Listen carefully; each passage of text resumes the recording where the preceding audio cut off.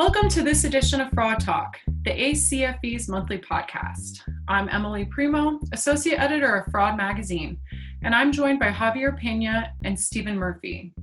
Steve and Javier are retired DEA agents who work together as special agents in Colombia to bring down the notorious Medellin drug cartel led by Pablo Escobar. The hit Netflix show Narcos is based on their experiences pursuing Escobar and the Medellin cartel. Thanks for joining me today, Javier and Steve. So then, Javier, could you tell me a bit about those 3 years before Steve got there, what you were working on and how you made those relationships and got the ball rolling? Right. Like you said, it was 1988, and I got to mention when I was in Austin, my big boss, they call him the ASAC, Assistant Special Agent in Charge, was in San Antonio, a guy by the name of Joe Top. So he knew me, I knew him, worked a lot of cases, like I said, out of Austin, we answered to San Antonio. So when I got selected, I was just, I think, 2 weeks shy of getting to Bogota, my boss from San Antonio, Joe Top, gets selected as the country attaché for Colombia, which is the big boss. So we arrive in country at the same time, and I think he knew I was, basically DEA. You're a worker, you're known for your reputations. We're both workers. Steve and I are both good workers. So I got selected, and my boss says, we're going to sign you the Pablo Escobar case. So I did not know who Pablo Escobar was. I had heard of him, but I never dealt with any of his cases. In Austin, we were too far removed. So I started learning. I had a senior partner, but she was leaving country at the time. So I got, and then I worked, like what Steve said, Gary Sheridan, then he gets promoted. So I started slowly learning about Pablo Escobar, making my contacts. We had a specialized group of cops in Medellin that we knew from Bogota. I mean, it all fit into place. Our guys we worked with from Bogota, the cops, some of them were selected to the specialized task force going after Escobar. So I already knew him. So slowly we started learning who Pablo Escobar was, started learning what he was doing, started learning the violence, the terrorism. But by working with this specialized group of cops, we knew each other. So they trusted us and we trusted them. So it was a great working relationship. However, the first search, not like the second one, I would go there maybe 2 days at a time and then get out. I was not supposed to live with the cops. It was only, we'd get there, I'd spend 2 days, maybe 3 days, and I'd leave. I'd always stay at the base because of the danger that was going on. Whereas the second search, and we'll talk about this here in a little bit, we were actually embedded with the police. We stayed with them. We lived with them, we slept with them, ate with them. So that made a big difference. Yeah. Now, Steve, since you were in Miami, did you hear a bit more about Pablo Escobar before you got there? Was he getting pretty well known at that point? He was. And he really started in South Florida. Like, he bought a property in Miami in 1980. Javier and I have been out to property. We actually did a documentary that never made television, but we were at the old house, the property he bought in 1980. So he was already well on his way back then. But when I got there, Pablo and the Medellin cartel controlled South Florida. The Cali cartel had no influence whatsoever. It was all Pablo. So if you were involved in the cocaine business in any manner at all, you were directly or indirectly working with or against the Medellin cartel. So our cases all tied back into the Medellin cartel, but I never had a case that got me up to that top level where Pablo was. And I don't think I even got close. So then you go down to Colombia. Did you know you were being tasked to the Medellin cartel and Pablo Escobar, or was it when you got there and you met Javier that you were like, this is what I'm working on? Yeah, you don't know till you get there. So okay. I showed up and Javier was already working with a guy named Gary Sheridan, and Gary and I actually got to be pretty good friends because we had some mutual law enforcement contacts here in the United States. And then I got to know Javier through Gary, and then Gary got promoted and moved to Barranquilla, and that's when Javier and I became full-time partners. Okay. When you get in the office, they give you a few days to get acclimated. You have to get your embassy security clearances and all that, read-ons and all that stuff. But after you're there, and I already know who Pablo is, and then I find that these two guys are working him, and I'm thinking, wow, I might have a shot to actually work on this case, and then we just, Javier and I and Gary all just kind of hit it off together as friends. It's just amazing how the whole thing worked out. Yeah, it sounds like it.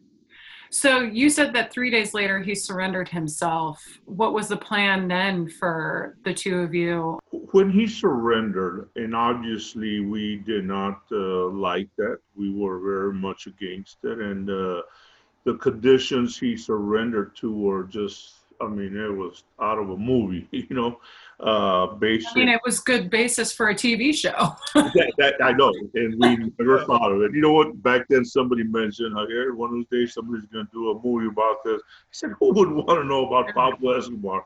Oh, was I wrong, right? Anyway, so he surrendered. It was basically nobody could go into the prison. No visitor, no checks. There was no control. Took his sicarios with him. He negotiated 5-year prison sentence, and but the main thing, and like I said, was it was off, that prison was off limits, and it was by the government of Colombia. Nobody could go close, nobody could go check on it, so it was like, what's going on? We knew that he was going to continue his, trafficking activities. So basically that period, I think, was about a little over a year. We were just monitoring. We started working other cases. Obviously, that's where Steve and I hooked up. There was a lot of other drug investigations in Colombia. Pablo was not in our sights. He surrendered. I said everybody was disappointed, was mad, and obviously you got to be mad. All the people he killed a lot of, some good friends of ours, all the innocent people. So, but it was part of the plea agreement, and Colombia is their country. It's not our country, so we couldn't do anything about it. So we worked other cases, obviously, for a little over a year, and then until, like you said, that fateful night that he escaped. That's when Steve and I were there the very next morning, and we arrived at his prison, and it was something out of a movie material what we discovered inside the prison. Why is that? What was it about it that made it so special? Yeah. Steve, Steve does a good job with. Yeah, it was. You know what? We've been in prisons and all over the world. Yeah. We've been suspects and so forth. This was the farthest thing from a prison you've ever seen in your life. It was more of a country club. When you got to the entrance, there were 2 sets of green steel bars to, present the facade that, the appearance that this was a prison. But once you got inside that second set of steel bars, it's wide open. You go to the back perimeter of the prison up on where the outer perimeter fence is. There's a hole in the fence so you can come and go as you please. Pablo was building a series of cabanas and chalets on the hillside behind the prison. He was throwing parties up there. He had plans for the place after his 5 years in prison. Yeah. So it was just, it just confirmed everything that we suspected, that it's a country club. The guy had, he had a 2-room suite for his prison cell. It had, and you've seen the pictures, I believe. It's he had a microwave oven, refrigerator, freezer. He had a king-size bed. He had a fireplace in his bedroom. He had a jacuzzi tub in his private bathroom. Now, all the prisons I've been in, what they have are called group showers. Yeah. So it was just a real joke what was going on up there. So then why do you think he decided to escape? Well, it wasn't that he decided at the last minute. Okay. The story, he was there and he had already done like 1 year. So he's got 4 more years to go, right? Mm-hmm. And like Steve said, he had chalets, apartments built into the sides of mountains, camouflaged. It was something, uh, and you know what? When you asked the question, what decided for him to escape, it was, you know what? Basically, his ego. Yeah. That's all it was. That super ego that he had, and the real story is a couple of he thought a couple of those lieutenants were stealing money from him, which was not true. So he called them into the prison, and they were his two favorite lieutenants. And these guys were loved by their underling traffickers. Hmm. They were in the drug world. They were good bosses. Yeah. Yeah, they loved their bosses. However, the Sicarios, Pablo Sicarios in Medellin at an old site found some money. It was about 10 million. The money had deteriorated, so they take it to Pablo, and the Sicarios do not like the two lieutenants because it's jealousy. And say, hey boss, they sort of egg you on. Hey boss, look what your two favorite lieutenants have been holding on you, and they throw the money in front of them, deteriorated. It hadn't been covered properly. And that incensed Pablo, where he calls those two guys into a meeting, and they had their own security. But Pablo made it a point: tell them it's a friendly meeting, no security. I just want to talk to them, see what's going on. So they come in thinking it's and all of a sudden they see the money, and Pablo just goes ballistic. They're trying to explain to Pablo they forgot, and the real story is they forgot they buried it, and so Pablo just cannot hold it back. He goes insane, he goes ballistic, and what I've heard from people inside, Pablo himself killed one of them. One of his best friends himself clubbed them, Sicarios, killed the other guy. So that information goes back to the government of Colombia, and then they decide, all right, we're going to move him. Oh, okay. And they kept the plan kind of quiet. They kept it real quiet. They surprised Pablo when they went to the prison. Says, Mr. Escobar, we have to move you. And Pablo says, what do you mean you got to move me? Part of my contract with the government, with the president, is I guess be I'm here. staying here. Yeah. And they said, no, the president has changed his mind. And that's when it all went to, you know what? And Pablo's trying to call the president in Bogota, who's not answering the phone. So the military guys, there was only about 20, they said. Why 20 guys? Why didn't they send the police? The police would have taken care of business. Anyway, so there's a firefight, and Pablo walks out of that door, opens the door, takes about 7, I think 8 Sicarios. He had some money. He took it with him, and, off he goes, like I said, into the night, trying to reorganize. And like I said, we get the information, we get the news, we know what's going on. So the very next morning, in fact, the government of Colombia asked for us to go there in person. And I'm glad we did, because by going there in person, we found firsthand, we saw the evidence firsthand. We saw a lot of what he didn't have time to carry with him, he left behind. So it was good for us that we were actually there. Okay. To go a little bit off of, it involves Pablo, but kind of the culture in Colombia at the time. What was it like for the Colombian citizens in Medellin and Bogota? Because you hear these stories about how, there were people who loved Pablo because he built homes and pulled people, or helped people who were in poverty. But then, Javier, you talked about how much murder happened under him. What was the overall feeling like there?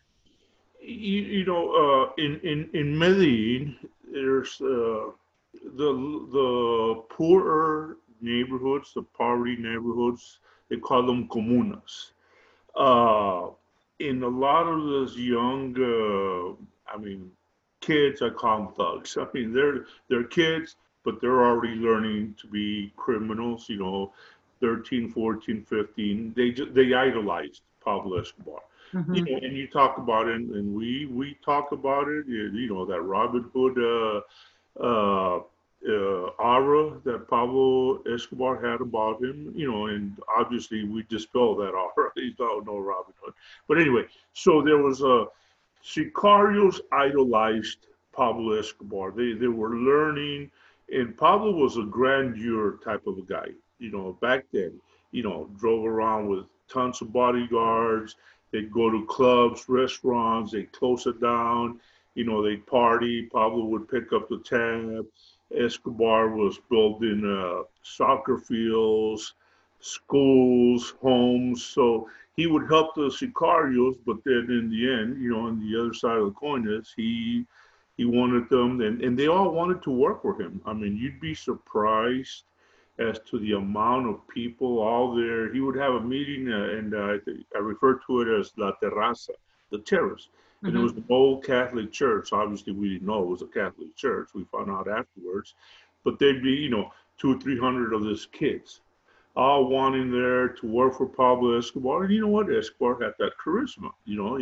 He'd hug them, he'd kiss them, he'd give them money, he'd build homes. So everybody idolized, boss, I'll work for you, I'll kill for you.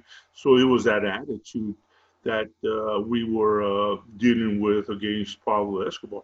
And at the beginning, people were hiding him. We'd go in, and we'd find out later that people, sneaked him out, smuggled him out of an area. They'd warn him. And during the first search, we didn't have that many people calling in and saying, hey, we know where Pablo Escobar was. Yeah. Nobody wanted to go up against Escobar. It wasn't until the second time that things basically turned around.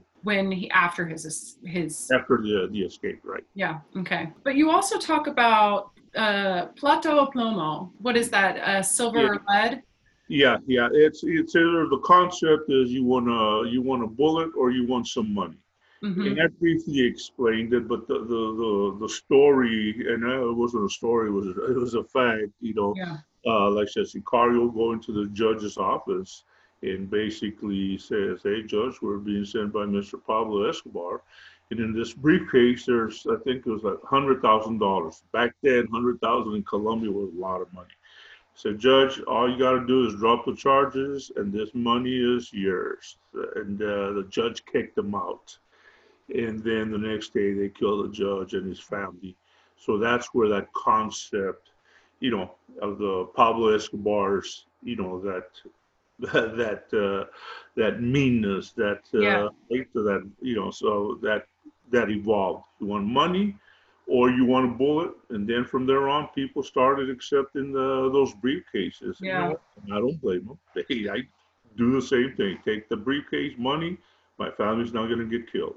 Yeah, and that must have made things really hard for y'all when it came to getting any information about him, because you talk about not just like the kids who want to be like him and to work for him, but then you also have judges and law enforcement and people who are getting paid off. What was it like trying to get into his circle, get information? And we didn't mention it, but at the beginning, the mistake we made was we were getting cops to work with us that were from Medellin. I remember a couple of lieutenants at our search block, and then all of a sudden, we'd have great information of where Escobar, when he was at, and when we would get there, Escobar was gone. It was like, wow. I mean, we had a tight seal plan. So later on, we learned, and a couple of guys police ended up going to jail. What happened is Pablo got to their families in Medellin. So he knew their families. Hey, tell your kid, if they want to see their parents alive, they better start telling me information. So that's what would happen. So from there on, we just brought in guys that were from Bogota or other besides Medellin, and there was still a lot of corruption with the money. So you really had to know who to trust, who not to trust, who not to give information to. And the good thing was that our task force, that specialized group we had, was pretty much controlled after we made mistakes. Yeah. So you said things were a bit different the second time around. So what changed when that year after you got there, Steve, and that what made things not easier, but what changed after his escape to make investigating him just a little bit easier?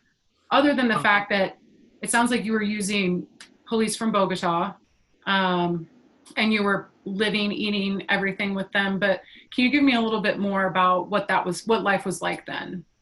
Well, it was a total commitment at that point, because the government, this self-surrender program, or they allowed him to surrender to his own custom-built prison.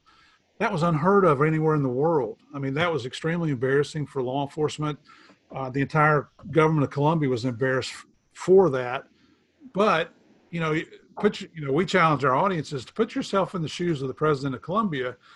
Can you imagine the pressure he's getting from the public, from the opposite political party, especially, but his own political party?